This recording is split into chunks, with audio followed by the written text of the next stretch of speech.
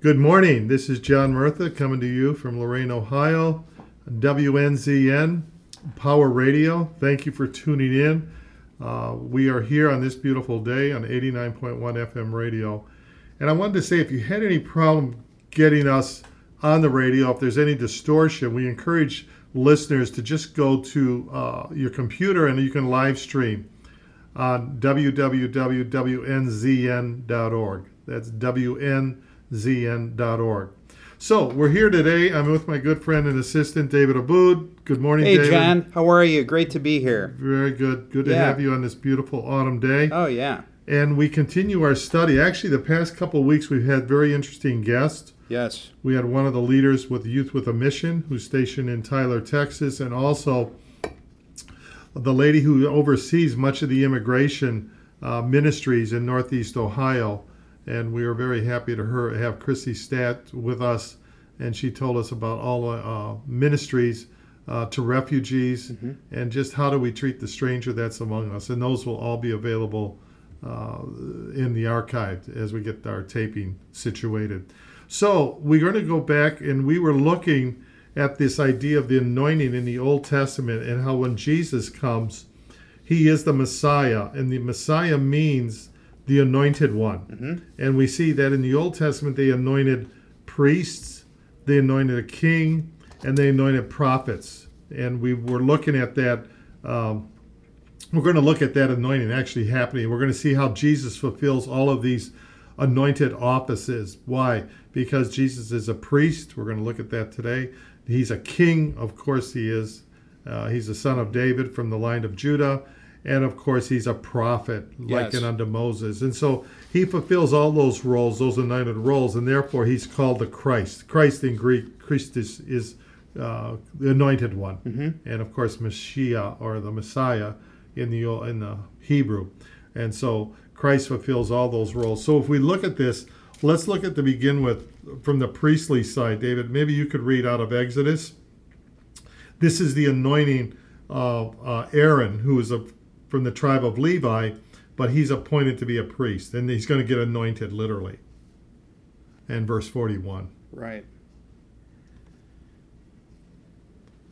After you put these clothes on your brother Aaron and his sons, anoint and ordain them. Consecrate them so they may serve me as priests. See, there's the idea, the anointing, and of course they're going to be serving as priests. They're going to be separated to God to be a priest. And so we're going to look at this whole thing of the priesthood and how this applies to Jesus Christ, the anointed one. Now, when we look at 1 Samuel chapter 10, verse 1, it says, Then Samuel, he was a prophet, took a flask of oil and poured it on the head of Saul, kissed him, and said, Is it not because the Lord has anointed you commander over his inheritance? And there we see the anointing of a king in 1 Samuel chapter 10, verse 1. And then finally, for a prophet, we go to 1 Kings chapter 19, verse 16, and it says, Also you shall anoint Jehu, the son of Nimshi, as king over Israel, and Elisha, the son of Shaphat, and Abel Mahara, you shall anoint as prophet in your place. So here we see the idea that actually in this one verse you see the anointing of a king, but then you also see the anointing of a prophet. Yes. So again, prophet, priest, king. And I know last time we got together, David, we looked at David and Jesus as the son of David. David was an anointed king. Yes. He was anointed actually when he was still a shepherd boy, which is interesting. Later, of course, he'd become a king. But Jesus is called the son of David. Yeah. Why is he called the son of David? Because he is king. He has to come from that tribe. The genealogy. Yeah. Well, why don't I read 2 Samuel 7, 12 to 13. When your days are over and you rest with your fathers, I will raise up your offspring to succeed you. You will come from who will come from your own body, and I will establish his kingdom. He is the one who will build a house for my name, and I will establish the throne of his kingdom forever. So that is basically, we're talking about God promised David, the first rightful king of Israel, that his throne would be established forever through Jesus Christ.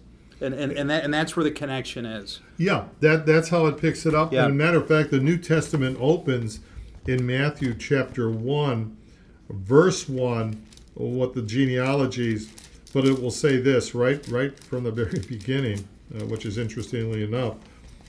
Matthew chapter 1, verse 1, the book of the genealogy of Jesus Christ, the son of David, the son of Abraham. Yes. You see, right away Yeah. is establishing he had to come from a kingly line. He couldn't come from Levitical. He couldn't come from the other different tribes. And actually, the book of Revelation, the last book in the Bible, ends where Jesus will say, almost the final verse, he'll relate to this whole idea how he is the son of David when he says, I'm going to quote here, verse 16 of chapter 22 of Revelation, I, Jesus, have sent my angel to testify to you these things in the churches. I am the root and the offspring of David, the bright and morning star. Do you see how he says there? Yeah. I am the root. Now that a root comes first in a plant, right? But then you get the offspring. So Jesus came before David. He was eternal, of course. But then he comes after David. Right. That's a very significant metaphor. It's almost paradoxical. How can you come before somebody, but then you can come after him? Yeah. Well, in his deity, of course, he comes before him, but in his humanity, he is born several generations later. It's like David's his great-great-great-grandfather. Yeah. You see, it's very interesting. It's, and the only way it fits is if Jesus is God. Yes, You that's exactly right. Let's look at this in particular. Look at Matthew chapter 22. Well, let's look at 21 first. Matthew chapter 21, verse 9, David. Matthew chapter 22. Let's start with 21, verse 9. Matthew 21, verse 21? 9. Okay. Matthew 21, verse 9. And this is his great triumphal entry. And look how the people, what do they cry out? Right. The crowds that went ahead of him and those that followed shouted, Hosanna to the Son of David. Blessed is he who comes in the name of the Lord. Hosanna in the highest. Notice what they're calling him? Yeah, the Son of David. Yeah. Son of David. Why? Because they knew one day there's going to be a king. Right. And he's going to reign forever and ever. Yeah, and this is when Jesus came into Jerusalem on Palm Sunday. Exactly right. Right. So now when you jump ahead to the next chapter, chapter 22, verse 41, Jesus, this is a very important thing. Where Jesus is going to question the Pharisees. Usually they question him to try to trick him. But look what he says in verse 41. Sure. Whose son is the Messiah? While the Pharisees were gathered together, Jesus asked them, What do you think about the Messiah? Whose son is he? The son of David, they replied. Okay, notice what he's saying. Okay, these are the religious leaders that should understand the scripture. They say, he's saying, whose son is he? And they said, of course, the Christ or the Messiah is going to be from the line of David. It's Judah. He's going to be a king. He is the son of David. But then Jesus, notice what he says in verse 43. He said to them, how then does David in the Spirit, in other words, this isn't David's thought, this is the Holy Spirit working through David, call him Lord? There it is. See? Saying, he's going to quote from a psalm written 1,000 years ago, the Lord said to my Lord, sit at my right hand till I make your enemies your footstool. You see what it's saying? Yeah. God said to my God, the Lord said to my Lord, this is the Father speaking to the Son, if David then calls him Lord, how can he be his son? Yeah. Remember what it said in Revelation? He's both the root and the offspring of David. Right. So what they're forced to deal with here is his eternality as a son. Yes. He's the Alpha and Omega, no beginning, no end. Yeah. But he's also the son of David. That's why it'll say in Isaiah 9, unto us a child is given. Unto us a son is born. Unto us a child is born. Unto us a son is given. In his humanity, he's born. Right. But in his eternality, a son is given. For God so loved the world, he gave his only begotten son. Right. Yep. See? So it really merges together. That must have been hard to comprehend that, John. I mean, especially at that time, that's complex. But you really have even these guys that knew the scripture, right? Well, yeah, here's the thing. There Yeah. were people that were looking for the Messiah. Right. You'll see when Jesus is presented in the temple in Luke chapter 2, they even say here, Luke chapter 2, well, at his birth, what does the angel say in verse 11? For there is born to you this day in the city of David. That, in other words, both David and Jesus came from Bethlehem, right? Yeah. But Today in the town of David, a Savior has been born to you. He is the Messiah, the Lord. there you go. And look at chapter 1, the same Gospel of Luke. Look what Zacharias says in verse 67. In verse 67 Okay. and through 69. Okay, hold on. 67 Uh-huh. through 69. Okay, his father Zechariah was filled with the Holy Spirit and prophesied. Praise to the Lord, the God of Israel, because he has come to his people and redeemed them. He has raised up horn of salvation for us in the house of his servant David. See that? Yeah. See, same thing if you go back when the angel is speaking to Mary,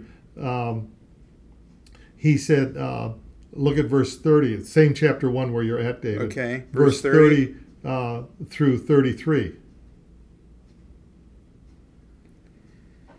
But the angel said to her, "Do not be afraid, Mary. You have found favor with God. You will conceive and give birth to a son, and you are to call him Jesus. He will be great and will be called the Son of the Most High. The Lord God will give him the throne of his father David, and he will reign over Jacob's descendants forever. His kingdom will never end." See, Yeah. there's the throne of David. There it That's is, promised yep. back in 1 Samuel chapter 7. Wow. And now it's being fulfilled because of this coming one. Yeah. And exactly. again, Jesus was declared a king at his birth. Yep. When the wise men came, Gentiles said, "Where's this king of the Jews to be born?" And then they gave him the gifts. But then even at his death, what did Pilate write above his cross? King of the Jews. King right, of the Jews. Right. Gentiles. Now, he probably Yeah. didn't understand all those implications. But what I'm saying, at his birth, at his death, Jesus is the king. He is the Yeah. king and Yeah. kings and Lord of lords. You know, two things again, for the listeners and what we tried to convey all the way through this, John, for the new Christians, people that maybe, are just finding their faith now. In Hebrews 4:12, it says that the Word of God is living and operative. And in John 5:39, it says, "You search the Scriptures because you think that in them you have eternal life, and it is these that testify concerning me." The more you look at it, all the way through, there are so many typologies of Christ that all leads up to him from the time of the sin in the Garden of Eden. It's beautifully written, and it focuses all on Christ. You're right. That's where the path leads. Exactly right, David. And it's amazing once you get into it where you see all these connection points, John. It's unbelievable. It's not possible. When I read it for the first time, it was Greek to me. And then as you and I started to get into it, it became a lot easier to understand the references. And once you know where it's going, it's a lot easier to come back now and then look at the scriptures as you start to tie all this stuff in together. Exactly right. That's the way it helped me anyway. Exactly right, David. Yeah. And if you think of Jesus at the hub of a wheel Right, yeah. and all the spokes, they not only go to the hub, but they're joined together by the hub. They're anchored. Yeah. And then it goes out to the wheel. So if you take typology or prophecies Right. or pictures of Christ in the Old Testament, they all point towards Jesus. That's why Jesus said, "Search the Scriptures, Old Yeah. Testament, for they testify about me." Right.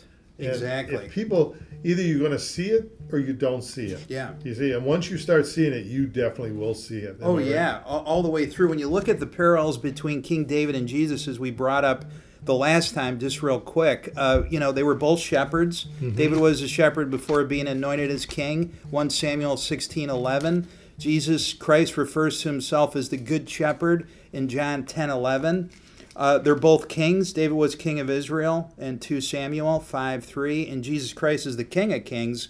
Revelation 19:16. On his robe and on his thigh, he has his name written, as we just said, King of Kings and Lord of Lords. And it goes throughout in terms of the number of enemies, the betrayal of their best friends, the fact that both were persecuted by leaders, and on and on. It is a perfect match for the life Christ went through. Exactly right. Are you kidding? I mean, Yeah. you know, that there's a reason for that. Yeah. It's the hand of God. And even David, when he starts his reign, Right. it says in 2 Samuel chapter 5, verse 4, David was 30 years old when he began to reign, and he reigned for 40 years. Well, if you look in Luke, that's when Jesus starts his ministry. Right. It will say in chapter 3, verse 23, now Jesus himself began his ministry at about 30 years of age. Yes. So exact. A very important episode we're familiar with is David and Goliath. Yeah. Well, why that is very important for many reasons, but as a picture of Jesus Christ, Goliath represented an enemy that kept God's people in fear and bondage. Nobody could go out and fight him. Right. But what happened was David come, the shepherd king, a type of Christ, and he comes and he uses his weapon, which is just a slingshot, right, and not a weapon made with human hands, so to speak, not a sword or a spear, but he represented the champion or an individual that was going to gain victory for all the people. Yes. When he beat Goliath, he got victory for all of God's people. He did. So when Jesus went to the cross and defeated Satan, he got victory for all of us. You know, it's what they call the sole representative or the champion. And Jesus, he fulfilled that perfectly, you know. And so we were looking at all those. It says here in prophecy, Isaiah chapter 11, verse 1, there shall come forth a rod from the stem of Jesse. Well, who's Jesse? Jesse is the father of David. Right. You see? But out of him shall come forth a rod or a little shoot, a branch, and it shall grow out of its roots, and the Spirit of the Lord shall rest upon him, and on and on. Then it goes down to verse 10, Isaiah 11, and in that day there shall be a root of Jesse, there's that idea again, who shall stand as a banner to the people, for the Gentiles shall seek him. Yeah. See, most of all the promise in the Old Testament is for Israel, but this coming one is meant for all people. Yes. For God so loved the world. You know, behold the Lamb of God who takes away the sins of the world. Yeah. No longer just Israel or just Jewish people. And again, if all of these things are not completed in Jesus Christ, when will they be completed? Yeah. Everything is left hanging. Yeah. You understand this principle? Right. So how do we come to resolution or closure? But if you put Jesus in here, everything clicks. Everything it clicks all comes together. Everything clicks together. You know what? And we were talking about this. I mean, you know, he won. Just like with David and Goliath, he's defeated the enemy, and we are protected under his umbrella. Exactly. We're protected as children of Christ. And that's how we've been tying in the last few shows, in addition to saying that, you know, for you newcomers, you have to be in a church, and, you know, you have to be under that umbrella of protection. And the reason this kind of information is so important, at least it's been for me, is it allows me to profess my faith to other people, especially because we are called to create disciples. Right. And without understanding these typologies and being able to show people the fact that this leads to the fact he is the Son of God, fully man, fully God, that's what all this helps us with. Exactly We're right. trying to help our listeners understand how they can communicate to the non-listener or the new believer how strong it is in terms of the fact that this is the Son of God come down to save us from our sins. It's almost like a lawyer laying out evidence. If somebody is really interested or curious, there's enough information here to tip the scales and to say this is not ordinary. Most people just don't study it. They don't look at this. You know how blatant and forthright this evidence is. Here's what Peter will say in Acts of the Apostles, chapter 2. This is his famous sermon. He says in verse 29, men and brothers, let me speak freely to you of the patriarch David, that he is both dead and buried, and his tomb is with us to this day. Actually, it's not far from where he's given his sermon. The tomb of David was a famous burial place where the king was died and was buried.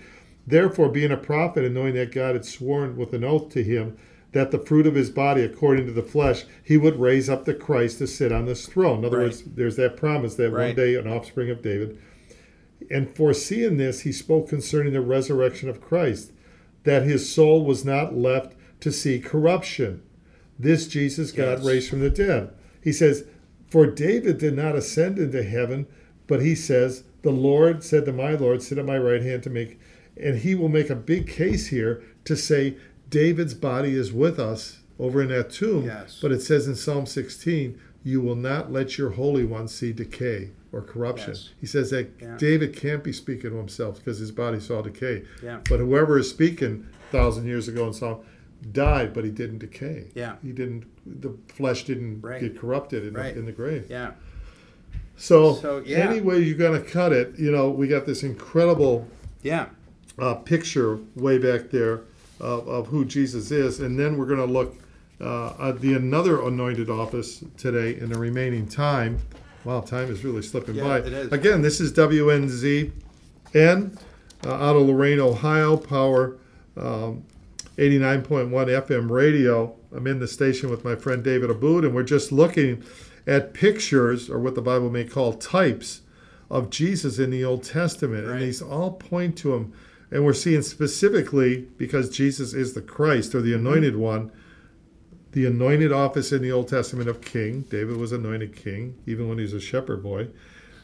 Prophet was anointed often. And, of course, priest was anointed office, where they actually poured oil on their head and they consecrated them to the service of God. Well, there's a very interesting person we're going to see in the Old Testament if we look at Genesis chapter 14. It's very interesting how this relates to Jesus. And if you look at Genesis chapter 14, this is after Abraham went and rescued his nephew Lot. Genesis chapter 14. Right. He rescues him. What verse are you on, John? Okay. He comes back and he's returning, right? Right. Now, he's going to encounter this person. Very interesting episode here, starting in verse 18 through 21. 18 through 20. Okay. Then Melchizedek, king of Salem, brought out bread and wine. He was priest of God Most High. And he blessed Abram, saying, Blessed be Abram by God Most High, creator of heaven and earth, and praise be to God Most High, who delivered your enemies into your hand. Then Abram gave him a tenth of everything. Okay, this is it. It's Yeah. just this encounter he has with this person. Now, a couple interesting things here. Up to this point, when you study the book of Genesis, whenever it introduces a major character like Noah, or Abel, or Abraham, it lists their genealogy. Right. So-and-so had this child, Lived so many years, had so many children. Yeah. Right. Not Melchizedek. No. He enters into the situation, and he exits. No genealogy. That's No going to be record of his important. birth. No Nothing. record. Yeah. Now, notice though, then Melchizedek, king of Salem. What does Salem mean? That's where we get the word shalom. Yeah. He's king of peace. Right. Okay? Right. Melchizedek, the word, if you break it apart, Malach means king. Zeder is righteousness. So he's the king of righteousness, but he's also the king of peace. There it is. Yeah. Okay? Yeah. Now, this is the first time priest is mentioned in the Bible, which is significant. We'll talk about that later. King of Salem brought out bread. He was a priest. Now, you don't get this in the Old Testament. You can't be a priest and a king, because kings came from what tribe? Judah. Yeah. And priests come from what tribe? Levi. Yes. Can't separate, Right. can't Yeah. mix these. This guy is both, which is interesting. And it seems to indicate Salem is where we get the word Jerusalem. So this might be the first introduction of Jerusalem here. He comes out. He's a priest of the God Most High. Yep. And he's the one that gives the blessing. Now that's Yes. important. Yes. He says, "Blessed be Abraham of the God Most High, possessor of heaven and earth." He's not. This is the guy worshiping the true Creator. And blessed be God Most High, who has delivered your enemies into your hand. In other words, he recognizes that God has given Abraham victory. Yeah. And he, that's Abraham, gave tithes of everything he got when he plundered, when he rescued. So a couple of interesting things here. The greater is blessing the lesser. So you have Melchizedek blessing Abraham, and the lesser is giving tithes to the greater. He's giving tithes. First time tithes is mentioned in the Bible. But notice what he's presenting him. Melchizedek doesn't just give him a blessing, he gives him what? Bread and wine. Bread and wine. What does Jesus leave us with at the Last Supper? Bread and wine. Bread and wine. And usually, isn't the sacrificial meal of meat? It could be different things, but the basic elements that this priest, king, is bread and wine. And he gives a blessing. Now, a lot is going to be made of this when you go to the New Testament. Let's turn for a moment to the book of Hebrews. Let me just get there. About this person. It's very mysterious in some ways until you see how it fits together. Oh, yeah. And it does actually fit together rather nicely. In Hebrews chapter 5, the writer of Hebrews is going to say something very interesting. Okay? He says, look at verse 5. I mean, Hebrews chapter 5. Look at verse 5 through 7. Okay. Every high priest is selected from among people and is appointed to represent the people in matters related to God, to offer gifts and sacrifices for sins. He is able to deal gently with those who are ignorant and are going astray, since he himself is subject to weakness. This is why he has to offer sacrifices for his own sins, as well as for the sins of the people. And no one takes his honor on himself, but receives it when called by God, just as Aaron was. In the same way, Christ did not take on himself the glory of becoming a high priest, but God said to him, "You are my son. Today I have become your father." And he says in another place, "You are a priest forever in the order of Melchizedek." Okay, now he's saying that Jesus is a priest after the order of Melchizedek. When you go to verse 9, same chapter 5, he says, "And having been perfected, he became the author of eternal salvation to all who obey, called by God as high priest according to what? The order of Melchizedek." Right. Now, here's what the writer says here, under the inspiration of whom, that is to say, about this whole issue of Melchizedek, we have much to say and hard to explain, since you have become dull of hearing. For though by this time you ought to be teachers, you need someone to teach you again the first principles of the oracles of God. I've come to give you strong food, but you can only handle meat. He's saying you should understand this thing about Melchizedek, but I can't teach it to you because spiritually they're dull of hearing. Yeah. That's why Jesus often says, "He that hath ears, let him hear." Yeah. Now he's going to explain about Melchizedek. Look at chapter 7 and look at verse 1 through 3. Hebrews. He's going to explain now a very deep truth. Okay, 1 through 3. This Melchizedek was king of Salem and priest of God Most High. He met Abraham returning from the defeat of the kings and blessed him. And Abraham gave him a tenth of everything. First, the name Melchizedek means king of righteousness. Then also king of Salem means king of peace. Without father or mother, without genealogy, without the beginning of days or end of life, resembling the Son of God, he remains a priest forever. You see, resembling this doesn't mean he's the Son of God. No, He just in picture, in type, because he enters stage right, he exits stage left. So it's a picture of Jesus Christ, because why he's superior, it says here in verse 4, now he says, "Consider how great this man was, to whom even the patriarch Abraham," who's like the father of the Jewish nation, gave tithes to him, to Melchizedek. And indeed, those who are the sons of Levi, who receive the priesthood, have a commandment to receive tithes from the people according to the law.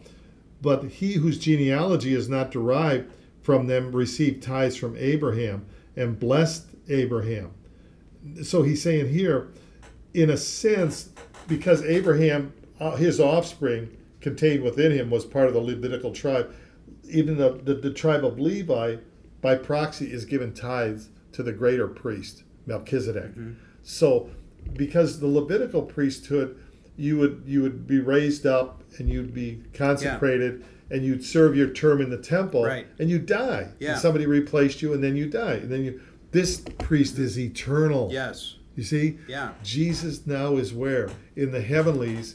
What's he doing? He's making intercession for us. He's a priestly role. Yeah, at the right hand of the Father. It's a priestly role. You understand? And his priesthood doesn't end.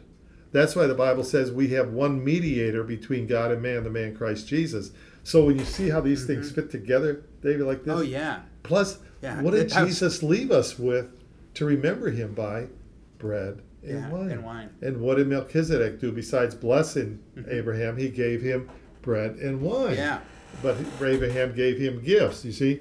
So this is a powerful thing because he's going to repeat this in verse 17 of chapter 7.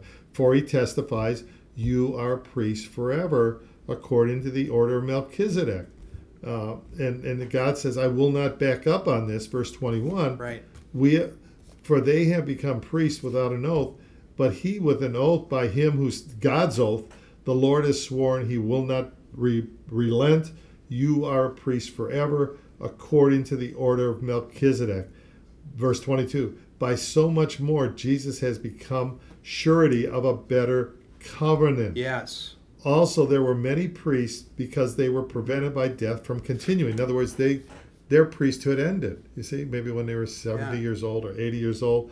Therefore, he was able to save to the uttermost those who have come to God through since he always lives, eternal priesthood, to make intercession for such a high priest was fitting for us. Do you understand how powerful this Isn't that something? I didn't even know who Melchizedek was until we started. I didn't know in depth, the connection, and until we were prepping for the show. And the other thing is, Jesus is not a priest of the Levitical order.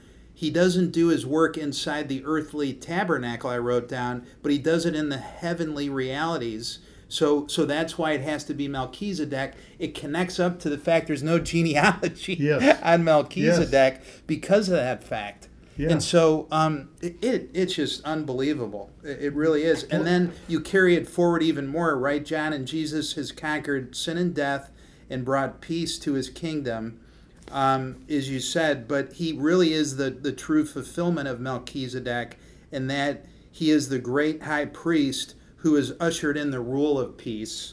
And in the book of Revelations, you see that scripture talking about there's no more tears in heaven. Right. There's peace in heaven. Exactly right. It comes together beautifully. And who else that ever walked this planet could you call the King of Righteousness or the King of Peace? Yeah. There's nobody else. I mean, we want peace, but we will not have peace until the King of Peace returns. It's just what it is.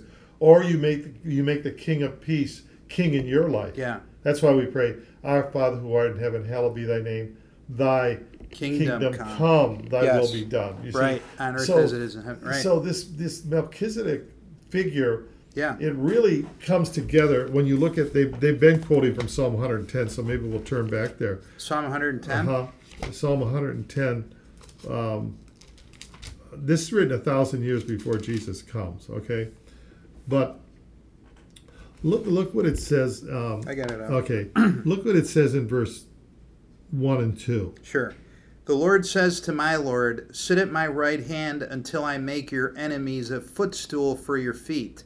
The Lord will extend your mighty scepter from Zion, saying, rule in the midst of your enemies. So this is God the Father saying to Jesus, come, sit at my right hand. Mm-hmm. That's where he is now. I'm going to make all your enemies. One day, everybody, even demons, every knee shall bow, every tongue confess Jesus Christ. That's what it means. I'm going to send your rod or your ruling scepter out over all the world, and you will rule in the midst of your enemies, right? But then look what he says in verse 3.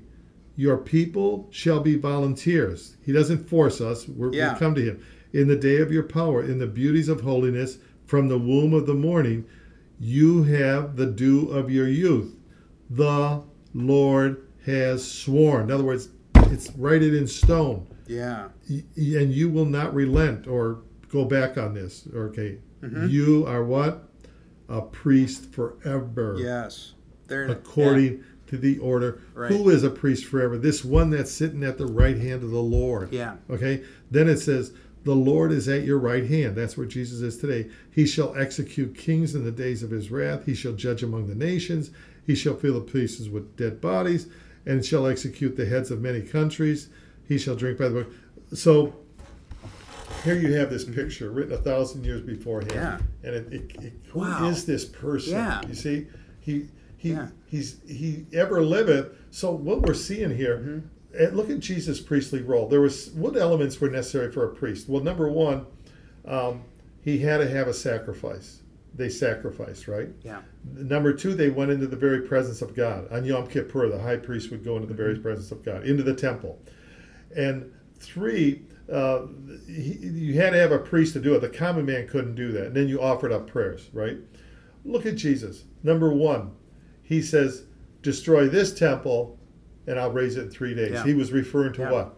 So he's the temple. Yes, his body, right? Yeah. He is also, behold the Lamb of God who takes away the sins of the world. Yeah. He is the Lamb. Right. He is the sacrifice. The perfect sacrifice. Perfect Right. sacrifice. And he is the priest. He Right. says, no man taketh my life. I lay it down. Yeah. So you have temple, offering, and the priest Yeah. all merging together. Yeah. And as a result, he goes into the very presence of God. And now he gained. And then the Holy Spirit is in us when he rises. That's why the curtain's ripped. Exactly. And we no longer have to go through sacrificing those animals regularly, and we couldn't go in past the curtain. You had to be, the high priest or whatever and go through all that process. It is so freeing. How powerful. Now, It is I'll so show freeing. you something Yeah. interesting on this, David. Turn to 1 Peter for a moment. Peter 1? Yeah, 1 Peter chapter 2. Just show you how this thing works itself out a little bit, how it applies to us in a sense. 1 Peter chapter 2. Okay. Okay. Now, this is only if you're a newborn, if you're born again. He says in chapter 2, verse 2, as a newborn baby, in other words, you've experienced new birth or new life in Jesus Christ. But look what he says in verse 4 and 5. This is written to Christians. Okay.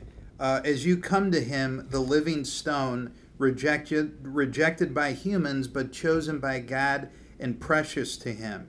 You also, like living stones, are being built into a spiritual house to be a holy priesthood, offering spiritual sacrifices acceptable to God through Jesus Christ. Okay, now look what Jesus has done for us. Yeah. There's no more temple, right? Remember Jesus says Right. not one stone. Right. So what does he say here?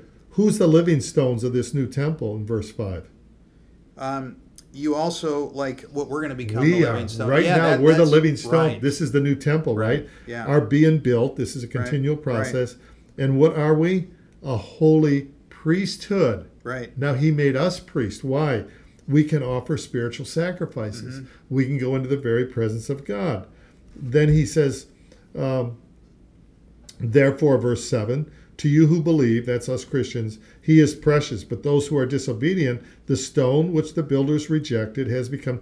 Today, people are rejecting Jesus all over the place, right? Right. Now, look what he says in verse 9. This is a very important titling he assigns to us as believers. But you are a chosen people, a royal priesthood, a holy nation, God's special possession, that you may declare the praises of him who called you out of darkness into his wonderful light. Look what he's calling us. Look at these phrases. A chosen generation. A royal priesthood. What does royal priesthood convey? We're part of the royal line. Kingly Yes. priest. Right. That's Melchizedek Boy, line. man, I Yeah. gotta reevaluate. Do you see what I'm saying, David? Yeah. This is powerful. Right, this is because very convicting too. I mean that's the Look at main what thing he's here. When given you us. have, this is Who so are we to convicting. deserve these kind of titles? Exactly. Why? Yeah. Because now we're a priesthood. We can offer up. First of all, it says Right. in Romans chapter 12, verse 1 and 2, we can offer up our bodies a living Right. sacrifice. Man. In other words, a crucified sacrifice. Right. We avoid this. We don't do this. The other thing, we can offer up praise, which is a spiritual sacrifice to God. The other thing is we can go into the very presence of God. They can only do that one time a year in the Right. Old Testament, Yom Kippur, or Day of Atonement. We can go into the very presence of God now. Okay? Yeah. And we can intercede on behalf of others. This is very powerful when you see all the, and he says, to proclaim the praises of him who called you out of darkness before we were in darkness. Now we are in this marvelous light. Yeah. We're in the light of God's Word. We can see clearly, not because of anything we've done, but just because we have the Holy Spirit and we have the Word of God. But do you notice how this idea of royal priesthood is now assigned to believers? Yes. I'm not saying we're Melchizedek or anything, but I'm just saying he is. You'll see the same thing happen when you look at the... Well, we are now descendants of Christ. We are, in fact, children of Christ and of the Lord our God. That's powerful. Yeah, that's powerful. I didn't really realize that it said that we were holy. We are now considered holy. Look at Revelation. Yeah. And read chapter 1, verse 6. Revelation, chapter 1. And verse 6. Or start with verse 5 and then verse 6. Okay, so, and from Jesus Christ, who is the faithful witness, the firstborn from the dead, and the ruler of the kings of the earth, to him who loves us and has freed us from our sins by his blood, and has made us to be a kingdom and priests to serve his God and Father. To him be the glory and power forever and ever. Amen. King and priest. Wow. King and priest. The only way we gain entry is through his blood, through the shed blood of Jesus. You see that, the previous verse? But do you understand this positioning we have now? Oh, yeah. So, in a very real sense, we see how Jesus fulfilled these anointed roles. Prophet, remember he told Moses, I'll raise up a prophet likened unto you. And the people said to Jesus after the feeding, you are that prophet. Right. King, son of David, be born in the city of David. And now this whole idea of priest. You are a priest after the order of Melchizedek. Yes. They all are connected in the person of Jesus Christ. And the thing of this is if it's not Jesus, then who is it that all these prophecies are telling us about? Yes. But if it's him, it all fits into place. It's like a combination clock, all clicks together, and the door opens. And this takes us back to the Great Commission, Matthew 28, starting with verse 16. How are we in place to actually help create disciples? We're seeing it right here. Yeah. We have been given this right. We have been blessed to have it through the path that Christ has forged for us. And that gives us power and conviction that we can do this. Especially when they're classifying us with those kind of, titles. Exactly right. Exactly. It gives us strength to do this and to have conviction that we can help lead other people to Christ. And that's really our main focus now is followers and believers of Christ. To grow in the grace and the knowledge of our... The way we grow is by studying this, and we're getting a better understanding of who Jesus is. Yeah. And the more we understand that, the more we understand what he did for us, but they also understand what he's given us. He's given us a whole lot more than salvation. I mean, salvation is the important thing, but he's given us privilege, he's given us power, he's given us rights to enter into his very presence, to share his word, to know his word. Before, we didn't understand his word. Did you, David? No. The scripture? No. I couldn't. Oh, not at all. No, I didn't. When I read it for the first time, I came back to you, and there were some things I picked up, but I could not see all the connections. I thought it was a lot of just text. Yeah. And, confusing text. But the more you get through it, and the more that you have these kind of sessions, when we do this together, you just see the parallels and the connection points. So we're going to continue this, David, in the weeks to come. We just started. Yeah. Like I said, Jesus said, search the scriptures for they testify of me. In Luke chapter 24, he opens up all the Old Testament to them, starting with Moses, or the first 5 books, the Torah, the Psalms, as well as the prophets. We'll look at the prophet Isaiah. We'll look at the Psalms. We'll look at Exodus. We'll look at Zechariah and Malachi.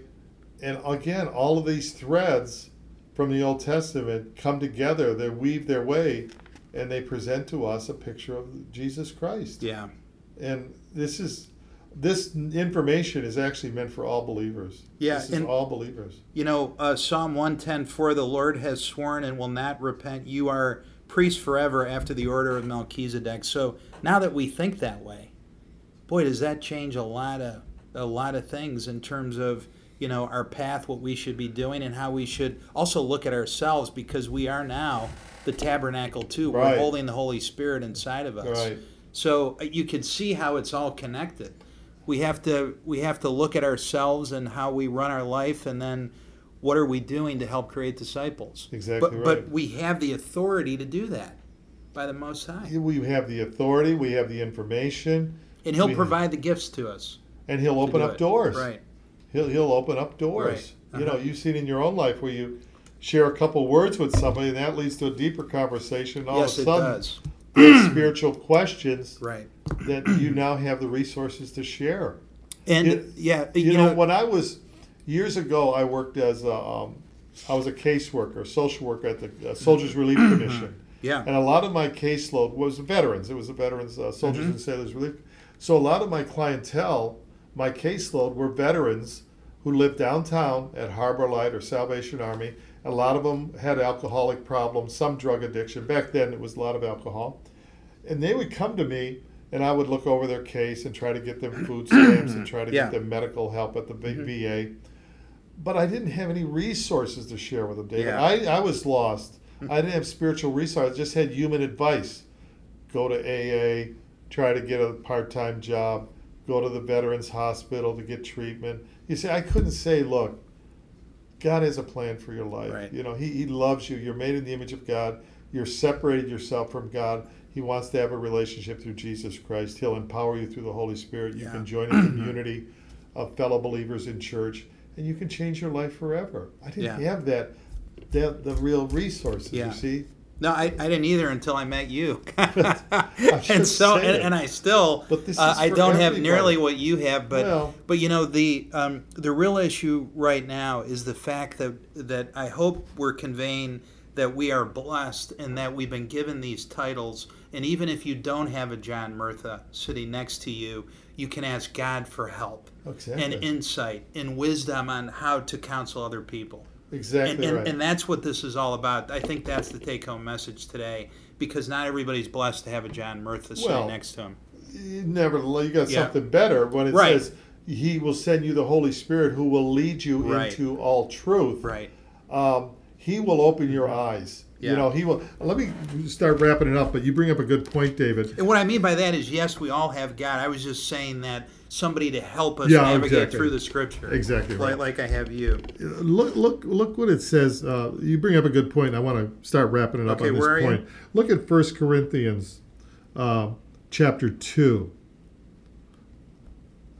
And this is the idea. If somebody doesn't have the Holy Spirit, they have a very difficult time understanding the Scriptures. Look at verse 14. 1 Corinthians chapter 2, verse 14. Okay, verse 14. The person without the Spirit does not accept the things that come from the Spirit of God, but considers themselves foolishness and cannot understand them because they are discerned only through the Spirit. You see what he's saying? If you don't have the Holy Spirit, you can't understand this stuff. Yeah. You can be very bright. It's like if a dog goes into a library, he can't appreciate the library. The only thing he might like is the leather covers on the older books. Yeah. He can't, by nature, he can't absorb that information. But once you have the Spirit of God, He's the real teacher, the Holy Spirit. It says in verse 15, but he who is spiritual judges all things, yet he himself is rightly judged by no one. For he who has known the mind of the Lord, that he might instruct him. But we have the mind of Christ. Yeah. We have the Holy Spirit. Wow. Therefore, verse 13, these things we also speak, not in words with man's wisdom teaches, but what the Holy Spirit teaches, comparing spiritual things with spiritual. That's what we're doing this morning. Comparing spiritual things in the Old Testament with spiritual things in the New Testament, how it relates to Melchizedek. It is so important in that verse 15, John, that we are not subject to merely human judgments, because that then changes. When you're centered on Christ, you move away from all that noise in society. Exactly right. And all that chaos, and you're able to go down. You're a lot more peaceful and happy because you're doing that, and you're relying only on the work you're doing for Christ, and by saying, Jesus, did I do the right thing? And man, this is hard. I'm telling you, I know it's hard. There's still many old days that I look at, and there's still the old Dave in a lot of stuff I do. It is a real challenge. It's a daily process to grow your faith and to grow the convictions you need. Because once you realize you are a temple for the Holy Spirit, man, is that convicting? It's a game changer. That's convicting. It's a game. Yeah. Paul in Colossians will call it the greatest mystery hidden throughout all the ages. Yeah. Christ in you, Yeah. the hope of glory. That is so profound, because how many temples did they have in the Old Testament? Right. One. Yeah. See? Mm-hmm. One. Mm-hmm. How many today? Right. Well, everywhere there's a Spirit-filled Christian. Mm-hmm. If you're a Christian, you have the Spirit of Christ. Right. The Bible says, to as many as received him, to Yeah. them he gave the power to become a child of God. Now, many people think being a Christian is if I go to church, if I drop some money in the basket, if I try to be a good person. Those are good things, but that doesn't make you a Christian. No. You see? Otherwise, we wouldn't need the cross. Yeah. Right. The Christian is an exchange where we receive a free gift. Yes. By definition, you cannot pay for a gift. Yeah. Otherwise, it's not a gift. Right, and I think there's one psalm too that I wanted to read in closing. Sure Psalm did. 19:7-8. This is David. The law of the Lord is perfect, refreshing the soul. The statutes of the Lord are trustworthy, making wise the simple. The precepts of the Lord are right, giving joy to the heart. The commands of the Lord are radiant, giving light to the eyes. So giving joy to the heart, we are always searching for ways to be fulfilled. This is it, folks. That's it. This is it. There it is. End of story. Yep. That's a good verse, David. So again, it's really great to be here and to be able to use the microphone to get God's word out. Yes. There might be people listening today that are doubtful, fearful. Maybe some people are yet to really accept this free gift. So much more than salvation. Yeah, it's a free gift of salvation, but it's so much more when you start getting into it. But I would encourage people to. There's so much good stuff out there today on YouTube. If you Google up help, Bible Project, but there's churches within a stone's throw. Yeah. Go to a Bible-believing church that gives out God's Word, the Bible, and praise and grow. It's simply turning your life around from walking your own way and receiving Christ into your heart and living for Him. Yeah. As Peter says, once you do that as a newborn baby, desire the sincere milk of the Word. Oftentimes, that's what we didn't know. Well, and the other thing too is, how do you want to live your life? You know that game show where they said door number 1 or door number 2? Yeah. Do you want to go to door number 1 where you're constantly reviewing all your sins and the screw ups you've had in your life, or do you want to go to door number 2 where you're forgiven regardless of what you've done? Exactly right. And then when you're forgiven, you can start to see the grace of Jesus Christ and the fact that He's forgiven all of our sins, whatever they were, and now we have eternal life to do His work. Exactly. I'd rather go to door number 2, but you get stuck because door number 1 keeps pulling you back. Yeah, there's no getting around it. He offers us, He says, I came that you might have life and life more abundantly. And when you see prayers answered, when you see power, and it's real, and it is real. And those breadcrumbs He leaves, you will realize that the Holy Spirit is on this planet and that Jesus Christ is who He says He is. And look around at creation. Right. Creation's simply the handiwork of God. Every day you look out at it. On a beautiful autumn day, what a man. Yeah. So, again, David, thank you. Great to be here with you, John, today. And sharing all of that. And thank you again, that we have this platform at 89.1 FM radio coming from you, Lorain, Ohio. We look forward to the next show. We have some special guests lined up, special topics lined up, and I think it'll be a blessing to everybody, as we continue to roll along here. Yes. So God bless you all. Have a great weekend, and enjoy this beautiful autumn weather. Thanks again, David. God bless you all. Take care, everybody. God bless.